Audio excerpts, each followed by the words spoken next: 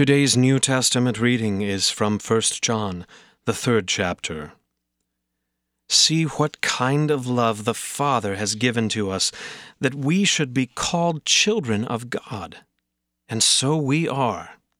The reason why the world does not know us is that it did not know Him. Beloved, we are God's children now, and what we will be has not yet appeared. But we know that when He appears, we shall be like Him, because we shall see Him as He is. And everyone who thus hopes in Him purifies himself, as He is pure. Everyone who makes a practice of sinning also practices lawlessness. Sin is lawlessness. You know that He appeared to take away sins, and in Him there is no sin. No one who abides in Him keeps on sinning, and no one who keeps on sinning has either seen Him or known Him. Little children, let no one deceive you. Whoever practices righteousness is righteous, as He is righteous. Whoever makes a practice of sinning is of the devil, for the devil has been sinning from the beginning. The reason the Son of God appeared was to destroy the works of the devil. No one born of God makes a practice of sinning, for God's seed abides in him, and he cannot keep on sinning, because he has been born of God. By this it is evident who are the children of God and who are the children of the devil. Whoever does not practice righteousness is not of God, nor is the one who does not love his brother. For this is the message that you have heard from the beginning, that we should love one another. We should not be like Cain, who was of the evil one and murdered his brother. And why did he murder him?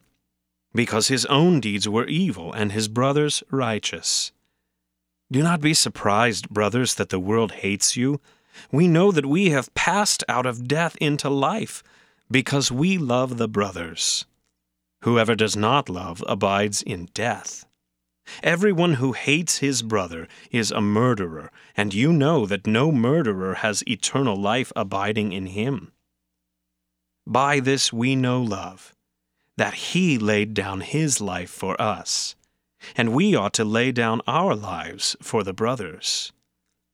But if anyone has the world's goods and sees his brother in need, yet closes his heart against him, how does God's love abide in him? Little children, let us not love in word or talk, but in deed and in truth. By this we shall know that we are of the truth, and reassure our heart before Him.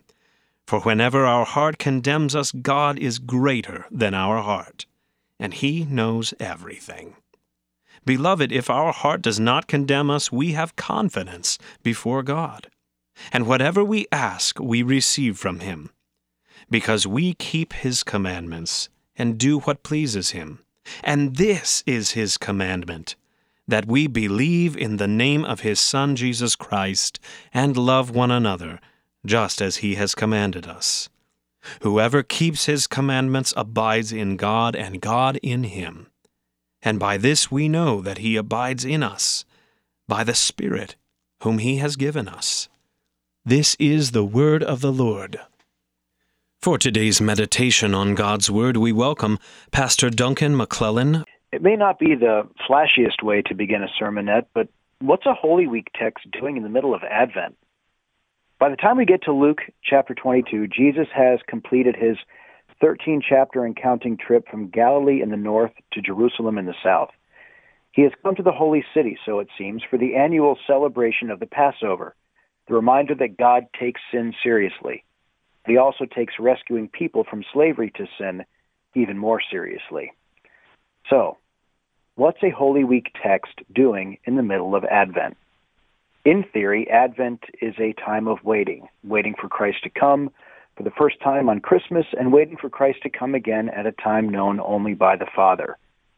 But in reality, Advent is a hectic time, beginning with Thanksgiving leftovers and including shopping, family pictures if you are so inclined, trips to see Santa, family travel plans, and then adapting those plans to accommodate unaccommodating weather, Christmas or holiday pageants at school, additional worship services at church, and obligatory Christmas parties at every organization you have had even casual contact with over the last 12 months.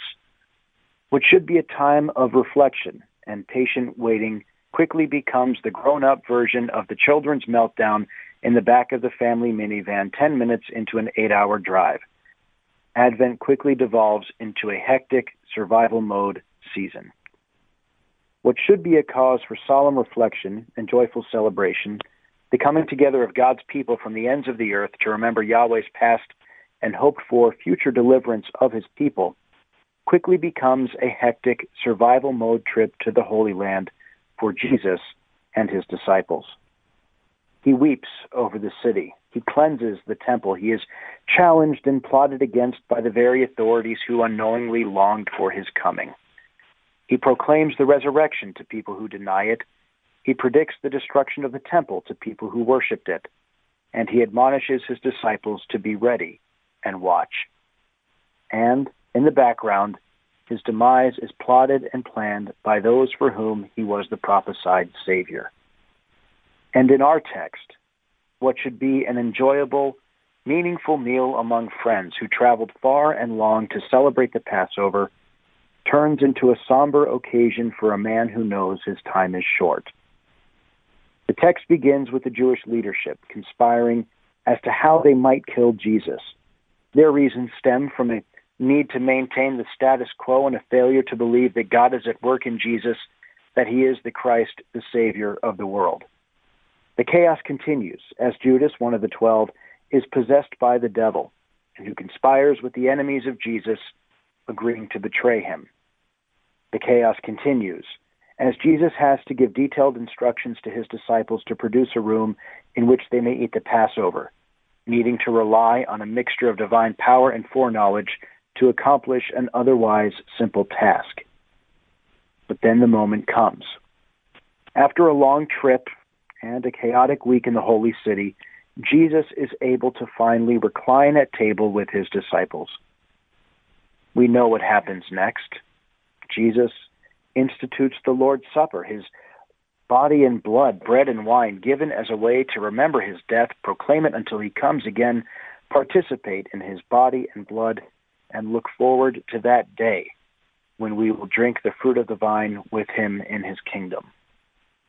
The Lord's Supper, the sacrament of the altar, communion, whatever you call it, begins here, as our Lord makes his last stop along the road that would lead to his passion, suffering, and death.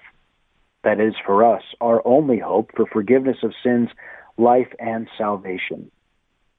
But it is only for a moment, as Luke is careful to record all that Jesus said. This cup that is poured out for you is the new covenant in my blood, but behold, the hand of him who betrays me is with me at the table. For the Son of Man goes as it has been determined, but woe to that man by whom he is betrayed.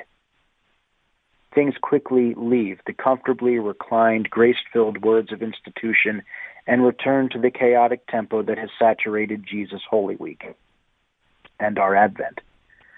Our journey to the Holy House, where we offer God our worship and praise, does not include dusty and dangerous trade routes through Samaria, but our road to the sanctuary of the church is littered by dangerous, difficult, and chaotic times.